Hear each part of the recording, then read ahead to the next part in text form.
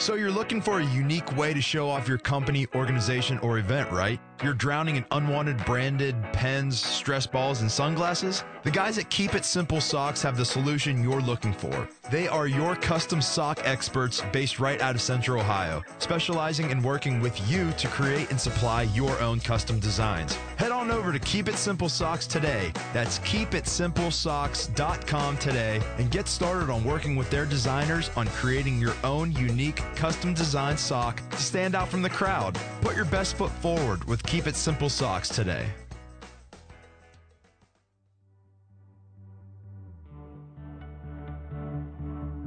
In 1996, some pretty memorable music came out.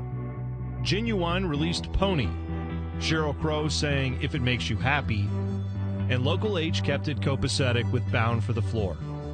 While all of that was going on, Major League Soccer was getting its inaugural campaign underway.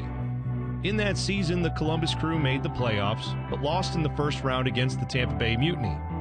In 1997, 98, and 99, the Crew would make the Eastern Conference Finals, where they lost every time to DC United. They also lost in the playoffs again in 2001, 2002, and 2004. You might remember we covered that 2004 loss in Episode 1. That list I just read you is the totality of Columbus playoff history prior to 2008. The Crew had never won the Eastern Conference, which meant they had never gone to MLS Cup. Frankie Hejduk knew this playoff history. He could see that the Crew were on the verge of something special in 2008. And while I don't know if he was aware of all the great music that came out in 1996, he and the rest of the Crew locker room were definitely aware of one famous song from that year. The band Cake, on their album Fashion Nugget, had produced an all-timer called The Distance. And that song had a lyric that was of particular motivation to the 2008 Columbus Crew. They had that specific line, is somebody left with the cup, and we're like, oh, no one's taking our cup, this is our year. And we were blasting that nonstop on the bus all throughout those playoffs. Columbus was dead set on keeping everyone else's hands off the cup. But standing in their way of making history was one of the key figures in Crew history. And in the process, the Columbus Crew would participate in one of the most hard-fought playoff battles Major League Soccer had ever seen. This is the story of how Columbus won the Cup. I remember sharpening my studs before the game because we were playing against Blanco. Man, there was so much on the line that game felt bigger than the world. For me, that was the game of the playoffs. Oh, I felt nothing but dread. We got to play the Fire. That's our rival. Historically, never had much success against them. The kick in the nuts potential for this game was like astronomical. You know, you felt bad for the guy as a human because he is such a good guy, but he was wearing Chicago Fire red, so have that.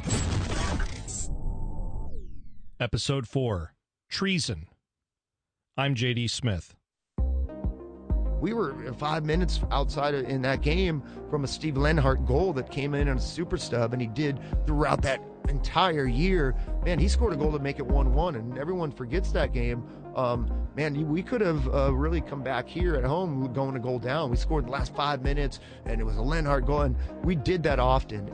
Frankie Hejduk brings up a good point. Before we jump into the legendary Eastern Conference Finals match, we should probably talk about the series before it. The Crew were facing Kansas City in the first round of the playoffs. That series was a home-and-home, which means the combined score of the two games would be used to determine who won. The first game took place in Kansas City on a field that was not a soccer field. You're playing on a field that's small in dimensions. I think of Yankee Stadium now and Community America Ballpark, temporary home not too far from where Sporting Park was going to be built. That's Neil Sika. He's been calling Columbus Crew games for many years, and he was on the radio call that night against Kansas City. You just got the feeling that if they had fallen behind by a goal, how would they respond? Would it be like they did through the course of the regular season? Or is this playoff demon, because this team hadn't won a playoff game in 6 years, 2002, if that was going to reappear and they were going to be facing a deficit going back to Columbus? Both teams played to a scoreless draw after one half of play.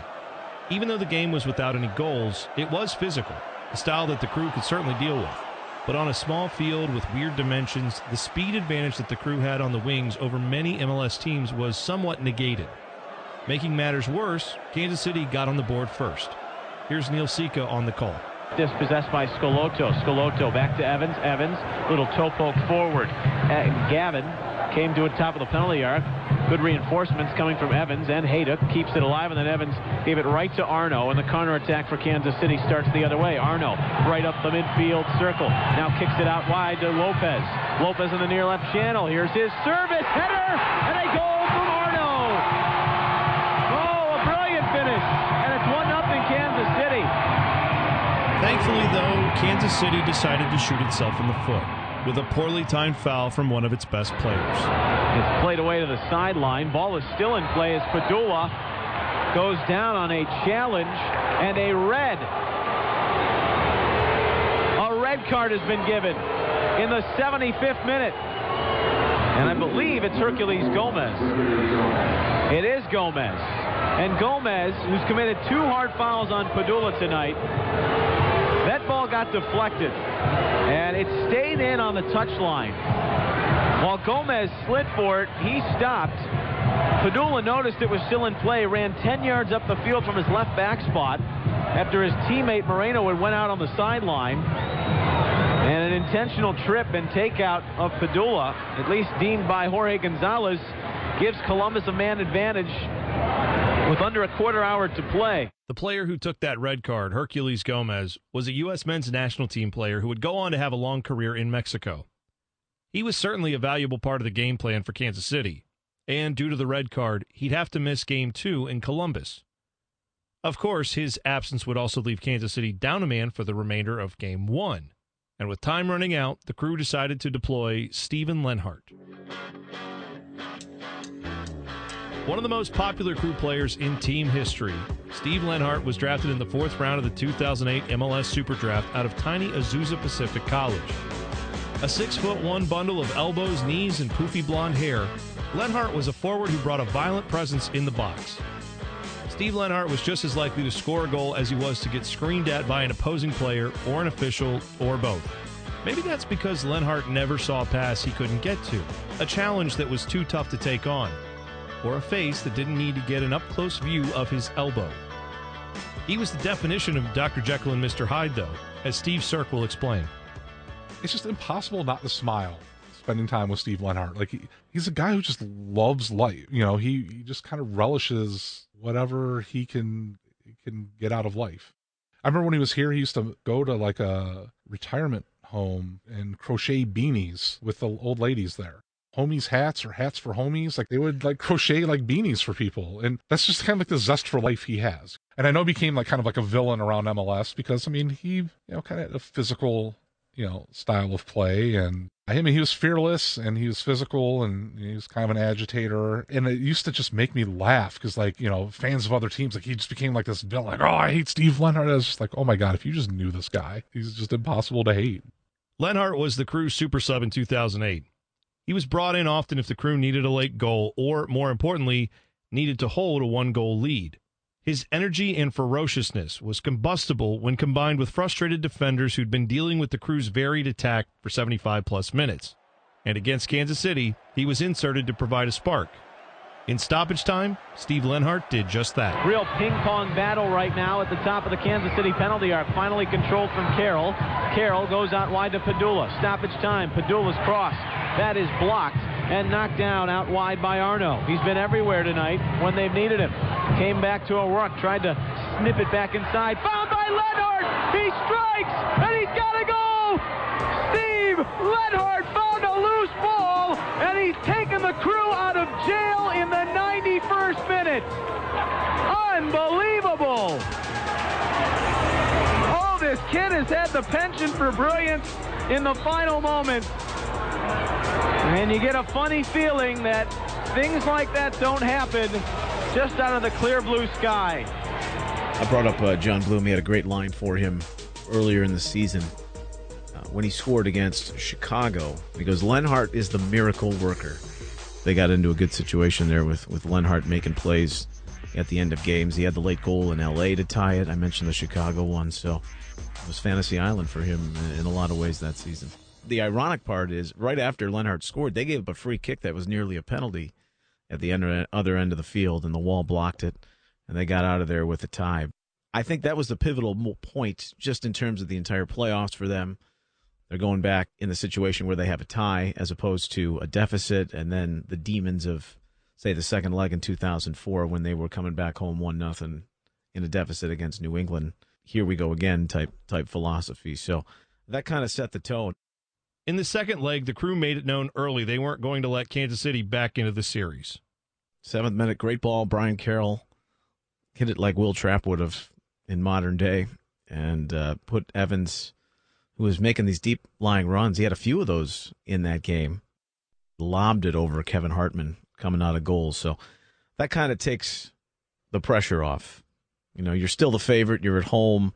It's 1-1. You don't have to worry about away goals because that didn't exist at the time. But then you can play with a little bit more confidence. And ironically, as I say that, and they controlled the game, I think it was 13-6, the final shot number. But Kansas City almost tied the game 7 or 8 minutes later. There was a low driving ball, and Hesmer kind of like walked into an Abe Thompson volley of it inside the 6.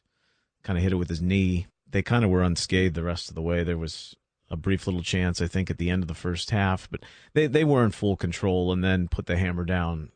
The Crew defeated Kansas City by an aggregate score of 3-1. That meant for the 5th time in their history, Columbus was going back to the Eastern Conference Finals. Meeting them in those finals was the Chicago Fire, one of the Crew's fiercest rivals. And now on that Fire team was the man who was the face of the Columbus Crew for so many years, Brian McBride. We'll relive one of the biggest games in Crew history after the break.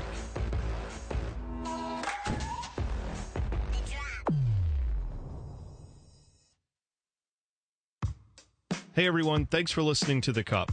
A great deal of this podcast talks about the head coach of the Crew in 2008, Sigi Schmid.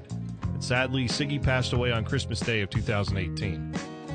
Many of the people you hear on this podcast were interviewed before Sigi's passing, or really even before many of them knew the issues he was dealing with. Still, everyone that I talked to spoke highly of Sigi Schmid, and as you'll see throughout this podcast, his impact on soccer in the U.S. was tremendous. Sigi's family has asked that those who wish to honor his memory do so by donating to the men's soccer program at UCLA, and I think that's a great idea. Donations in memory of Sigi Schmid can be directed to the attention of Emily Lerner of UCLA Athletics at 310-206-3302, or you can email her at elerner, L-E-R-N-E-R, at athletics.ucla.edu. I hope you'll consider doing that, and we're all going to miss Sigi. Thanks for everything, Coach. Before we get back to the 2008 season, I got to tell you about Keep It Simple Socks. See, Keep It Simple Socks has this crazy idea that your socks shouldn't be boring. So they've created all kinds of super comfy socks with brilliant designs on them to make your feet look and feel like $1 million. Plus, if you own a business, they'll help you come up with custom socks with your logo or a clever saying or whatever you want. You can give them out as gifts to your employees, use them for marketing, print your business card on them and take your shoe off and show people. I don't know. The sky's the limit with Keep It Simple Socks. Anyway, think outside the box and think inside the socks. See what I did there? Your organization could be getting that done by getting some custom socks with Keep It Simple Socks. Check them out today, and when you buy a pair of socks from Keep It Simple, there's a little box at the bottom where you can leave a note. Tell them you heard about Keep It Simple Socks through the Cup podcast. KeepItSimpleSocks.com. The Chicago Fire in 2008 weren't just Brian McBride. In fact, he didn't even join them until August of that year. The Fire were actually built around the attack of a different aging superstar from North America, one who was as synonymous with his home country as Brian McBride was with the United States. That player was Cuauhtemoc Blanco, one of the best players in Mexican soccer history. He played most of his career for Club America, one of the iconic clubs of Mexico, where he was prolific, scoring 125 goals over his 333 games. Blanco was also the first Mexican player to score a goal in 3 World Cup tournaments. His popularity remains high even after his retirement in 2015. He ran for public office in 2018 and was elected governor of Morelos, a state in southern Mexico. However, as much as Cuauhtemoc Blanco is beloved in Mexico, he's equally despised by fans of the teams he plays against. Partially because he's so good, I mean, that's undeniable. But also because he is an agitator. He torments, he pesters, but mostly, Cuauhtemoc Blanco complains. To the refs, to the fans, to the endless void that hovers over the stadium, Blanco suffered a lot of fouls in his career in the way that a WWE wrestler suffers a lot of elbow drops. Blanco would have made a tremendous luchador, as he made every bump, knock, and kick to the shins look as if his life might be in severe jeopardy. Naturally, the crew wanted to limit Blanco heading into the Eastern Conference Finals, while also not getting lured into a game-changing foul. Blanco was a master at drawing those. Here's Gino Padula talking about one of his many matchups with Cuauhtemoc Blanco. Yeah, one of my best friends. That guy talk a lot inside the field. He feel like he can intimidate myself. And I say, no, I play in Argentina, and he feel like I was 15 years old, and he talk all the time. And he talk to him back. I cannot repeat what kind of words we talk each other. That was funny because in those 2 years, every single time we play against Chicago Fire, we tied 2-2 every single game, away and at home. And I remember that game, we were talking for the first half all the time, I say hello to his mom, and he remember my mom too. And I make a nice tackle. I didn't touch him. He crying like a baby on the ground, but I didn't touch him. And I think the referee was Marufo, and he showed me straight that red card, I think. And I feel very disappointed because also he was laughing on the ground. And after that game, I think Marufo was suspended because he received a T-shirt from Cuauhtemoc. That story sounds unbelievable, but it's true. And there's a little more to it. Cuauhtemoc Blanco went into the referee's dressing room at halftime of the game Gino's referring to and screamed at referee Jair Marufo. Then in the second half, Marufo gave the infamous red card to Gino. After the game, Blanco returned the favor by giving Marufo his jersey. I mean, it's not a bag of cash, but it's still pretty ridiculous. Marufo was suspended for 2 games by U.S. Soccer. Blanco, meanwhile, received no punishment from Major League Soccer for essentially trying to bribe an official. Anyway, back to Gino. But I couldn't wait because I knew like 2 weeks later we had to play against Chicago again. And I say to one of the assistant coaches, I say, I will let you be aware.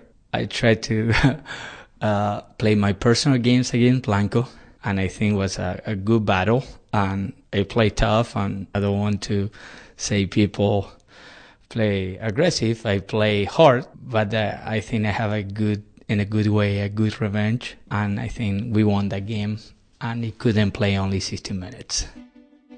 Other than Blanco, the 2008 Chicago Fire had some other stalwarts as well. There was Justin Mapp, whose speed and creativity on the left wing caused problems for many teams in MLS. Chris Rolfe was a solid MLS player who had 9 goals for the Fire that season. John Thorrington had played for Huddersfield Town in England and was a savvy veteran presence who could provide some dangerous offense.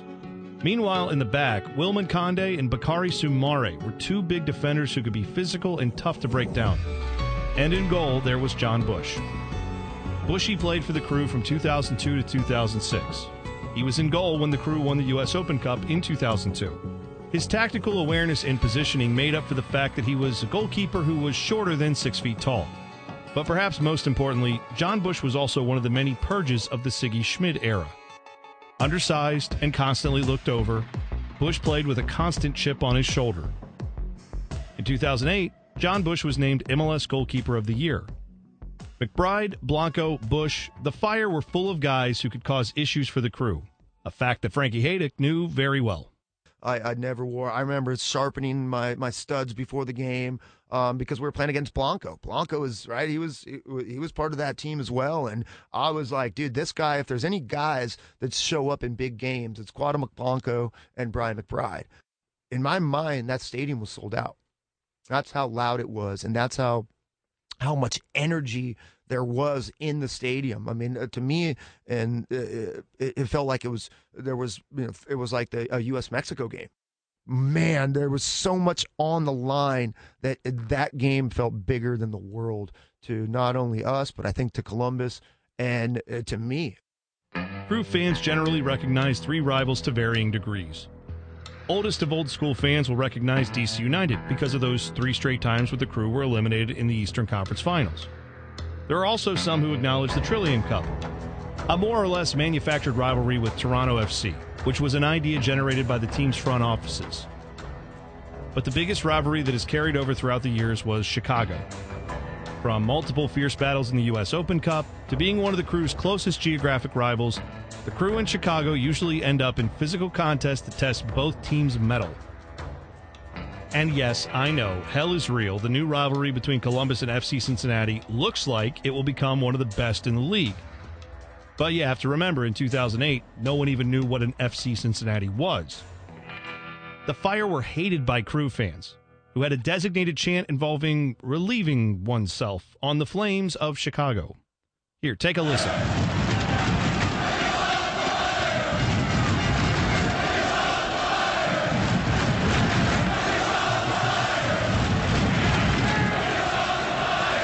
Shawn Mitchell, who covered the Crew for the Dispatch for a number of years, remembers that atmosphere heading into the Eastern Conference Finals.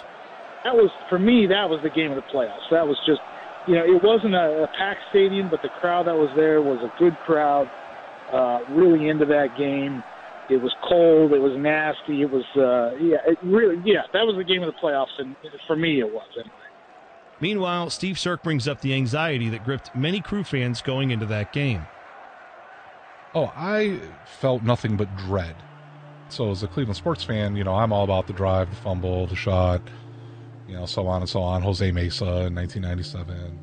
So I'm feeling nothing but dread because I'm like, okay, we got to play the Fire. That's our rival. Historically, never had much success against them. They've been to 4 Eastern Conference Finals and had never won one. So it's going to be against a rival that they've historically struggled against. And now they have to go through like 2 players, that meant a lot to Crew fans. So, not only McBride, but you had John Bush in goal. The kick in the nuts potential for this game was like astronomical. Going into it, I could already see it in my head. Like, oh, Brian McBride's going to score a hat trick. John Bush is going to have a shutout. Love those guys, but that would just be the most painful way for this dream season to end. Everyone was concerned about what McBride could do against the Crew. Dwight Burgess, the voice of the Crew, discussed the mixed emotions that evening on the game broadcast. He's so nice, Dwight, that he probably made his hotel bed this morning.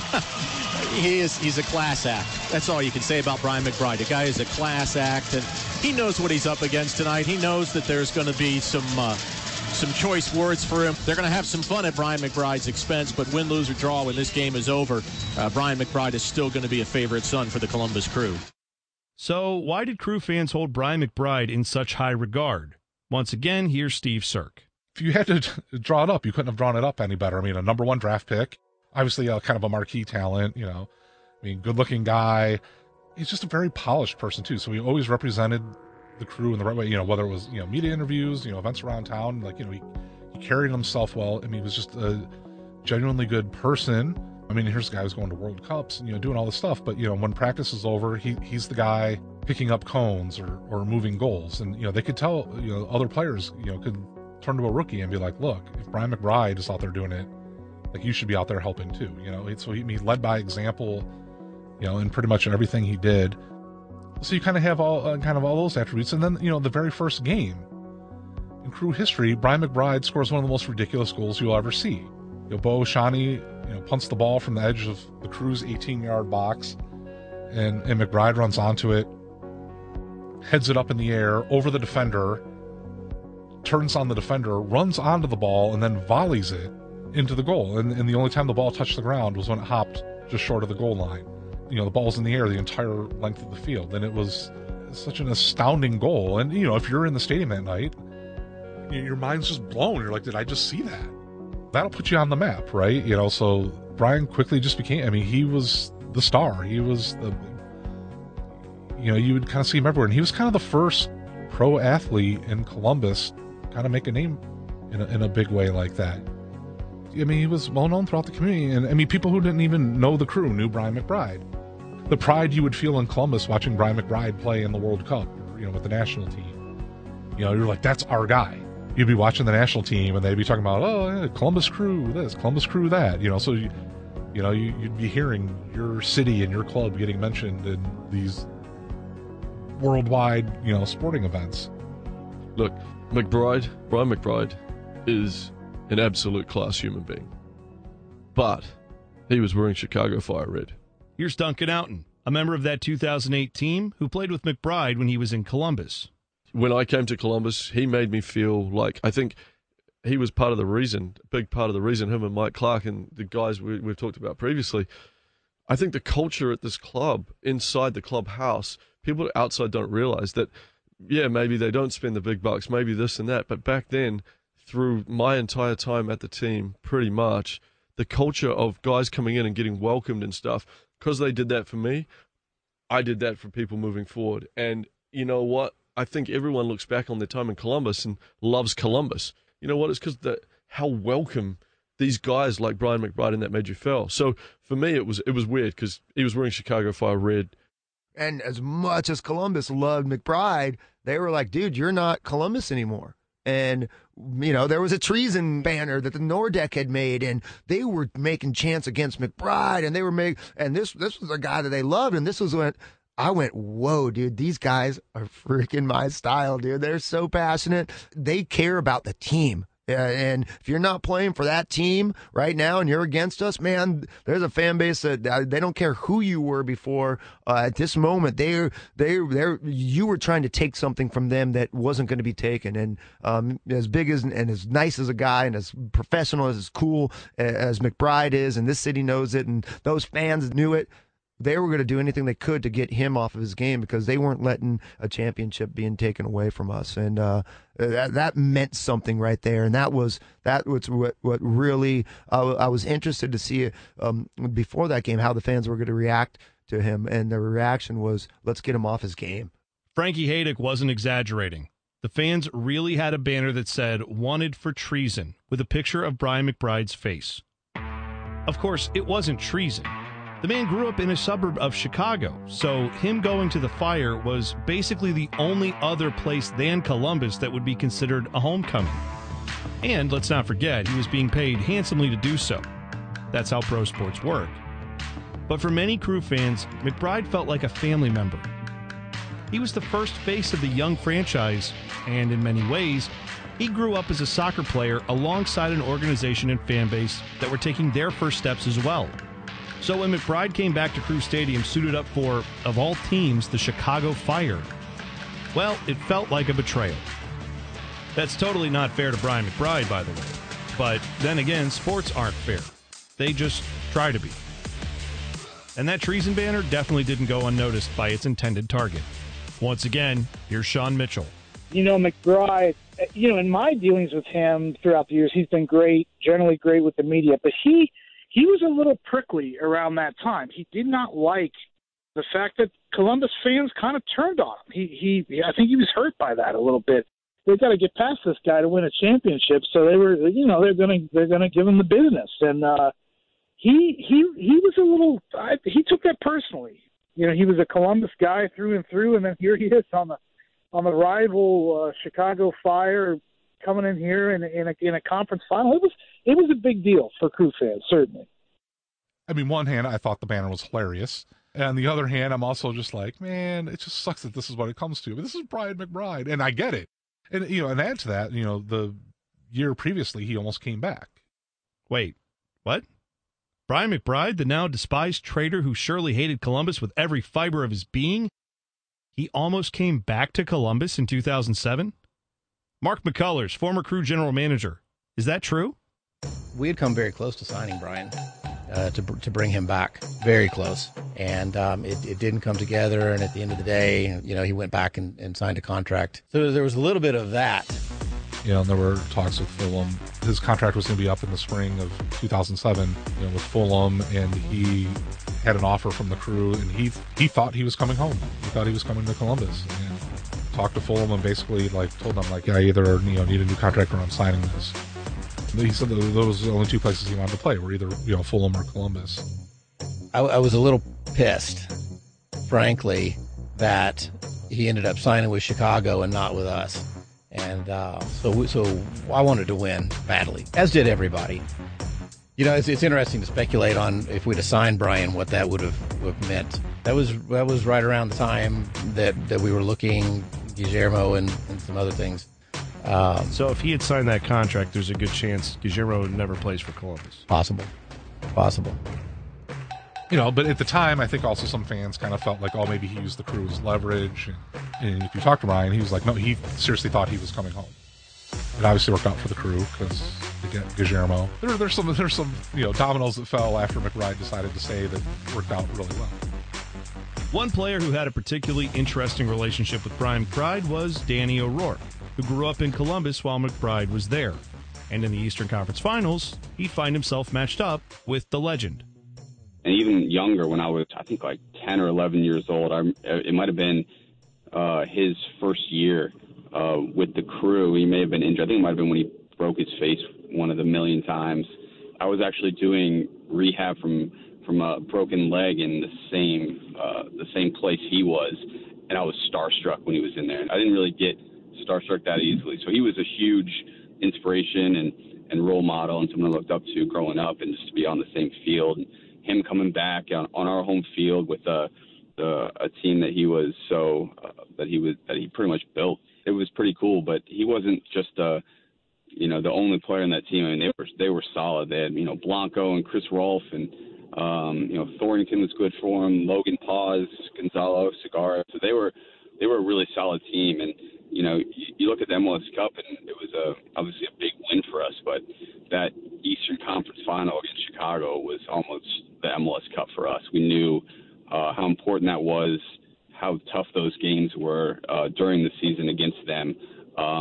So I just remember being, I don't know if I've ever really been as amped up for a game as I was for that Chicago one. As the pregame festivities wore on, Neil Sika and Dwight Burgess broke down the matchup on the crew broadcast. The midfield, do you see that as the major key for both teams? I do. There's been talk for a long time about the strength of this Chicago team. Defensively, clearly, that is represented in large part by John Bush being selected the goalkeeper of the year. But keep in mind, there's only a 3 goals against difference between these two teams, and Columbus at New York played a lot of guys you don't normally play. And I don't mean that as a criticism, Neil, of anybody in particular, but that 3-goal difference could have vanished on that late September night, October night in New York. So I don't think there's a big difference between these two teams defensively.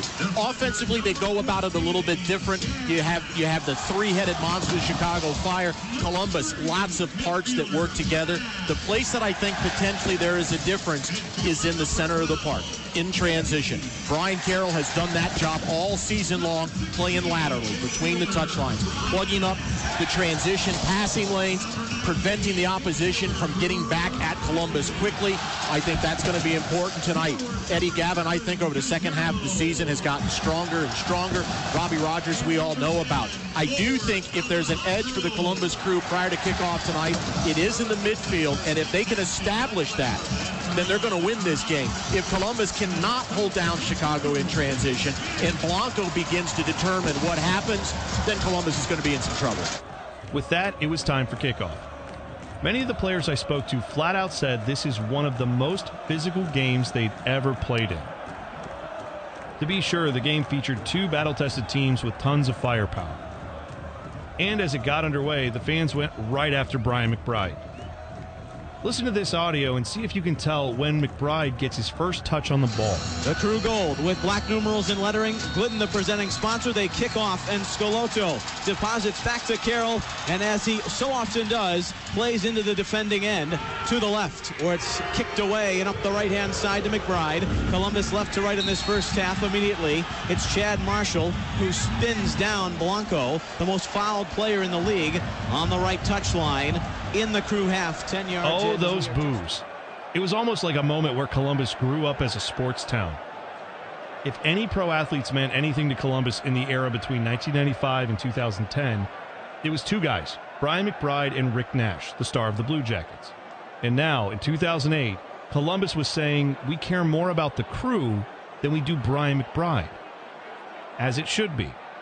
As the game got underway, the Fire put the Crew under attack almost instantly. John Thornton cut a ball inside from the left sideline and uncorked a shot that went wide of the net in just the second minute of the game. A few minutes later, Justin Mapp cut in from the right side and fired a shot as well, prompting a William Hesmer save diving to his left. Chicago was on the front foot until Guillermo showed up. First, he drew a foul in the 19th minute, and the ensuing free kick took a couple of deflections before sailing over the crossbar. A moment later, Guige jumped all over a clearance from Wilman Conde and stole the ball. He hit a half volley that went right to John Bush. In the 25th minute, it was Guige again.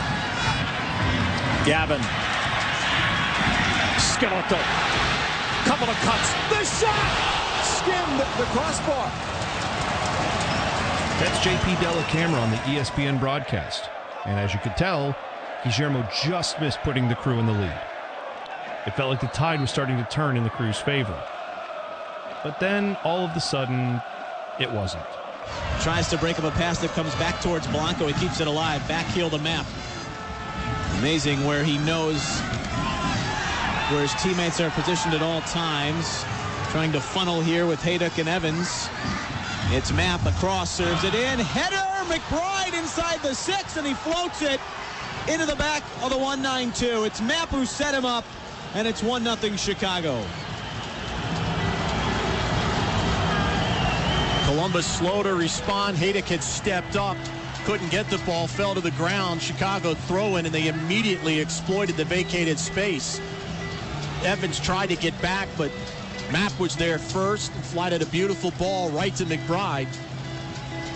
And boy, Crew fans have seen Brian McBride do that.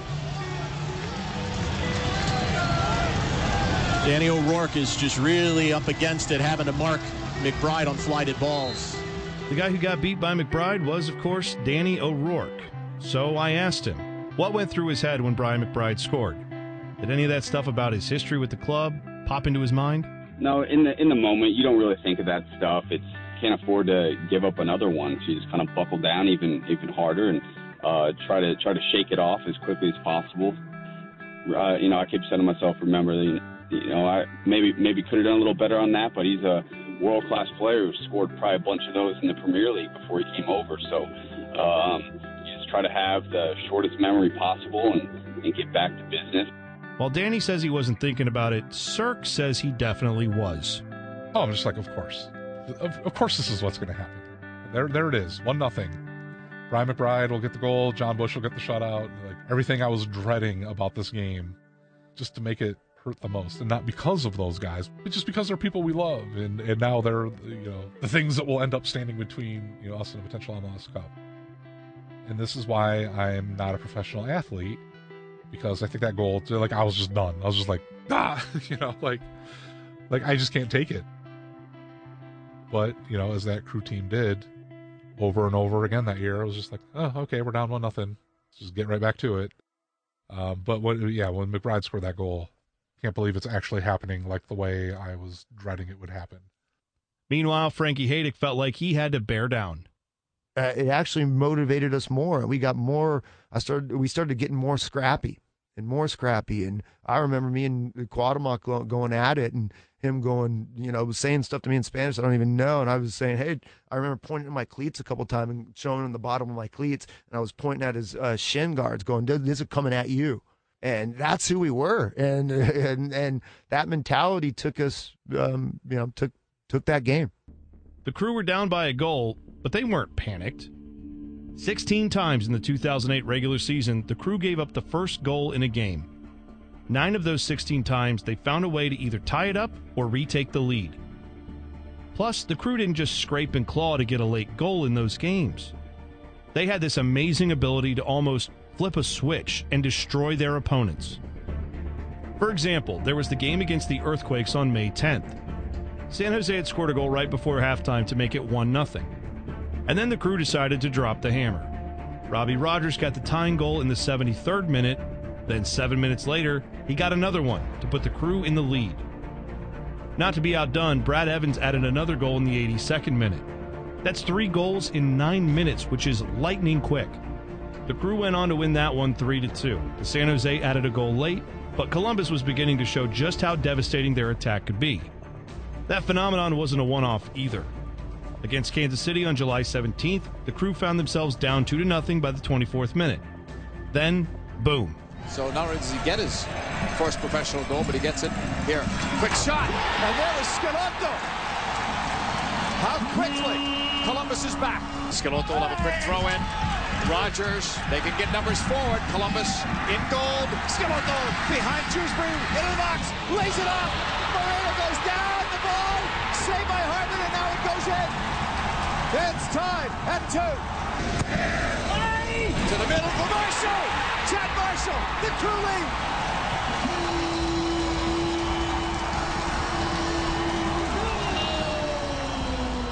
As you heard JP Delacamera on the ESPN broadcast, Guillermo scored from a free kick in the 26th. Alejandro Moreno tapped in a Guille assist in the 33rd, and Chad Marshall got on the end of a Guille corner kick in the 38th. 12 minutes, 3 goals. They'd gone thermonuclear yet again. The Crew did this again and again in the regular season of 2008. August 16th against Dallas, down a goal midway through the second half. Brian Carroll scored in the 62nd. Brad Evans netted in the 65th. Crew win 2-1. 2 weeks later, the Crew were in Dallas, down after giving up a goal in the 35th. No worries. Ali Moreno tallied in the 37th, and Eddie Gavin put him ahead in the 40th. 2-1 yet again.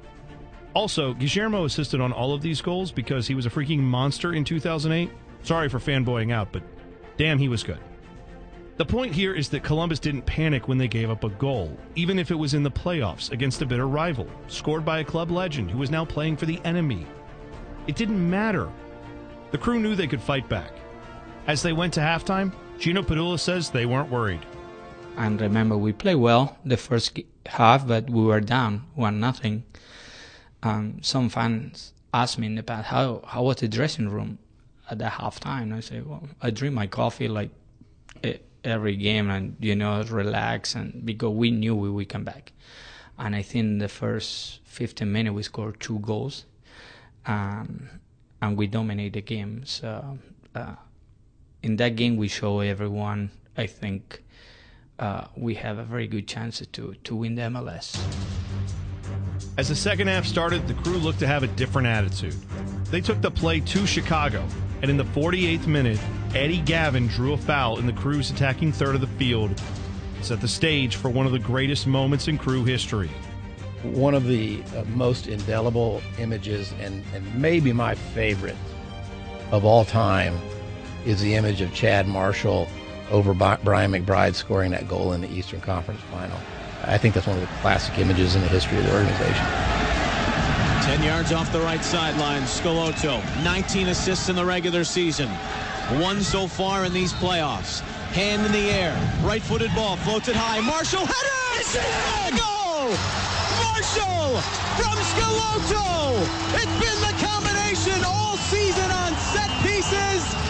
It is their time. Level at 1 in the 49th.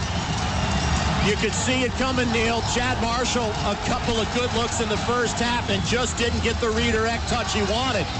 He made no mistake on his first chance here early in the second half.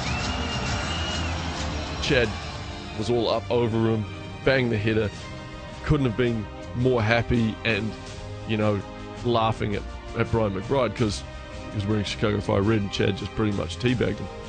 What a guy to do it to with Chad's goal. I mean, he deserved every minute of every second of glory of that goal because his year that year, and even the player that he's been since then, he's still been making players of the year. So we were so blessed to have him and have his presence, and what a great moment for him, and for Columbus. So I was in the radio booth when I was in there with Mark McCullers and Brian Bliss, and that goal went in, and I was just losing it. I think I was pummeling Dwight and Neil while they're trying to talk on the radio, and McCullers was pumping his fist, and I still remember Bliss just looked at me and he was like, it's like he dunked on him. Yeah, it was just like Chad Marshall killed it. Yeah, Nightmare Slayer or something. Well, I was pissed at him from earlier when he left me, mostly McBride one-on-one in the box, and he, I tried to body him, and he did his patented Brian McBride sword right over top of me and scored a goal. So it was about time he made up for it and scored the game-tying goal for us. Chad, not only he needs the defender of the year, and they probably need to rename that trophy after him. Hopefully they will soon, but his ability to not only find space in the box on free kicks, but to to rise to a certain level and score those goals, even in big moments. You know, he's a very quiet guy and doesn't really say much, but I mean, you could see the passion on his celebration after that and what it meant to him. And it was just it kind of felt like it was coming then. Like after Chad scored that goal, it was like there's no way we're losing this game. And sure enough, we didn't. But yeah, that was one of those goals that I always remember. And hopefully, he has a few more of those to go with Seattle.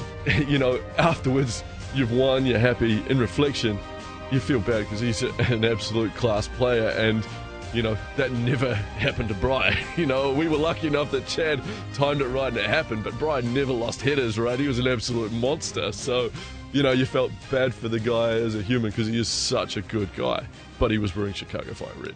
So have that. Just like that, it was tied up 1-1. And then that relentless Crew attack got to work once again. Columbus with possession. Chicago half, right to left. Ball is slid forward, near left channel. Here's Rogers. Left-footed cross, served into the area. Moreno went down. It opened up some space, and then it's cleared right up I-71. Back to Scolotos, 40 yards out. Ball into the area for Gavin. Now he serves it back across the face of goal. A little bit too premature. Rogers keeps it alive. Scoloto runs onto it, battling with Conde, and then Conde dispossesses. Roth going forward as Chicago builds from their midfield and then sends a pass right to the boots of Marshall. Dispossesses on the Crew.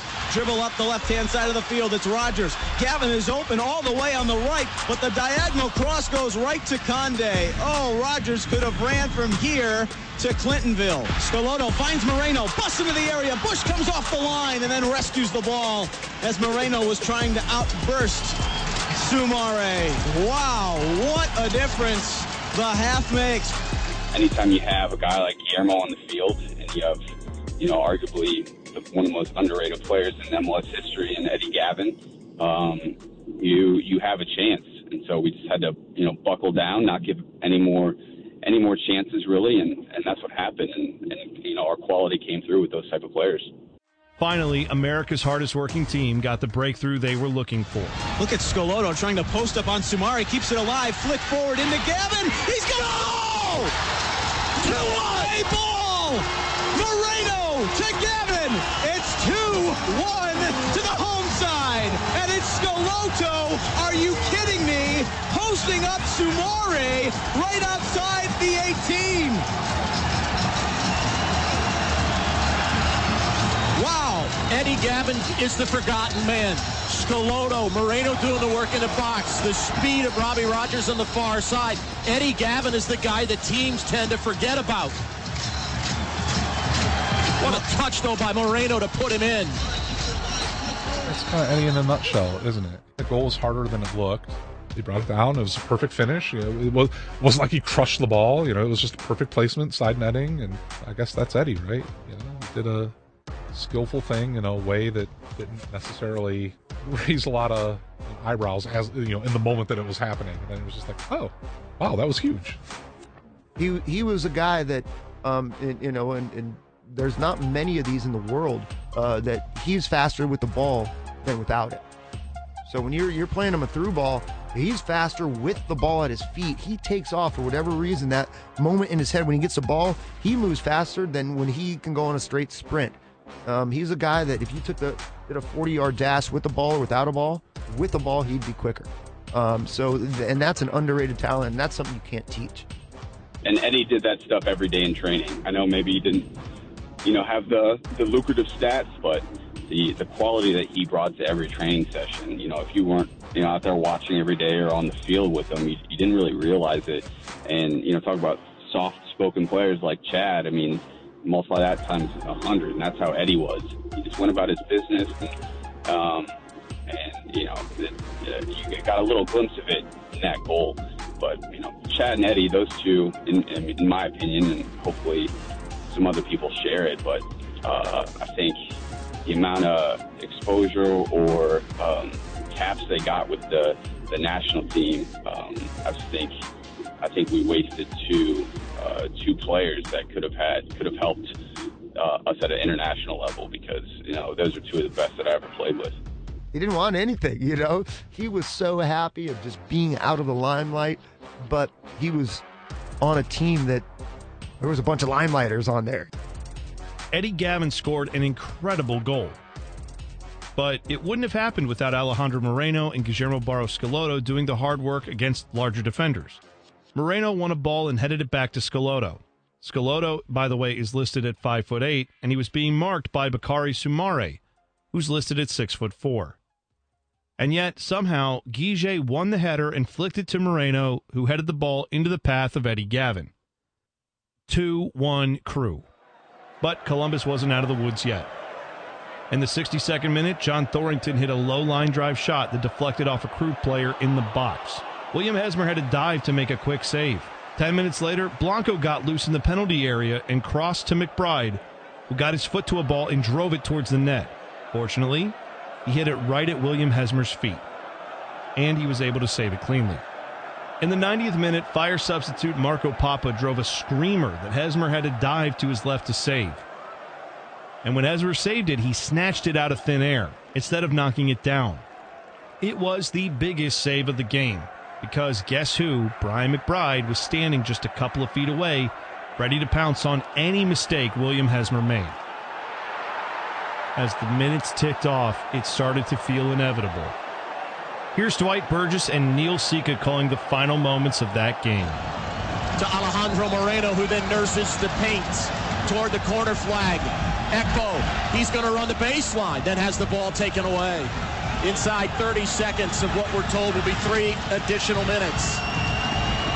Ball played forward. Hejduk gets his head to that one. Evans cleans it up. Releases to Moreno, who's well back. He goes to the far side. Open there is Rogers. And Robbie Rogers just does a little 360 dribble and now accelerates towards the corner flag. The balance of this one is on the wristwatch of the man in the middle. Columbus closing in on their very first trip ever to MLS Cup. Terry Vaughn checks his wristwatch. Ball is driven forward. Marshall is there. The defender of the year clears long. Near the Crew bench. That'll do it. The Columbus Crew are going to the 2008 MLS Cup. They are on their way to LA for the first time in club history. And as they have done all season long, whatever it takes, just do what you do. Could you have written a better script, Neil? Brian McBride comes back and gets the first goal of the game, but Columbus responds early in the second half. They stand up tall when they must, and they are on their way to the Cup. What a finish. Hello, Hollywood, buddy. The Columbus Crew had come full circle. They developed an identity beyond Brian McBride. The ghosts of previous Eastern Conference finals had been banished to faded memory. Sigi Schmid's rebuild was complete. And after that comeback against Chicago, no one doubted who the best team in Major League Soccer was in 2008.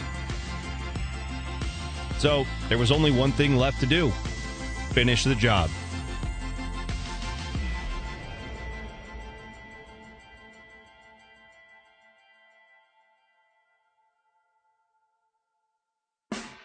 Stay tuned for a quick preview of next week's episode. But first, I want to say thanks again to all of you for listening. I am still blown away by all the nice things you've had to say about the podcast. I cannot thank you enough for listening. If you haven't yet, leave a review for this podcast wherever you get it. iTunes, I know, certainly has a good review site. It actually helps other people find this podcast, which is why I harp on it all the time, so thank you. Additionally, I can't say enough thanks to my wife, Melissa, because she's done so much for us. She's amazing. She's let me have all these nights and weekends to make this podcast. When you see her at a Crew game, tell her I said thanks, because I haven't seen her, so I don't know what she looks like. I'd also like to thank Todd Markowitz and Cody Welling at 97.1 The Fan, who believed in this project, as well as John Zidar, who did all the artwork for the podcast episodes, as well as our logo. You can follow John at TheZidar, Z-I-D-A-R, on Twitter. Big thanks also goes out to all the guests who gave their time to help tell this story. And this week, a special thanks goes out to former Crew PR guru Dave Stephanie, who I have interviewed on this podcast, but he's also been very helpful in fact-checking and editing this podcast. So tremendously helpful to me personally. Thanks for that. He's a genuinely good source of information, too, so if you ever see him and you want to know about something from the Crew, he'll be able to tell you. All the game audio has been provided by Columbus Crew SC as well as ESPN, and a big thank you go out to both of them. Lastly, as you heard us last week, we're proud to welcome Keep It Simple Socks on as a sponsor. Huge thanks to them for getting behind this project. Evan's going to tell you more about them, and then you'll get the preview of next week's episode. Thanks again. So you're looking for a unique way to show off your company, organization, or event, right? You're drowning in unwanted branded pens, stress balls, and sunglasses? The guys at Keep It Simple Socks have the solution you're looking for. They are your custom sock experts based right out of Central Ohio, specializing in working with you to create and supply your own custom designs. Head on over to Keep It Simple Socks today. That's keepitsimplesocks.com today and get started on working with their designers on creating your own unique custom design sock to stand out from the crowd. Put your best foot forward with Keep It Simple Socks today.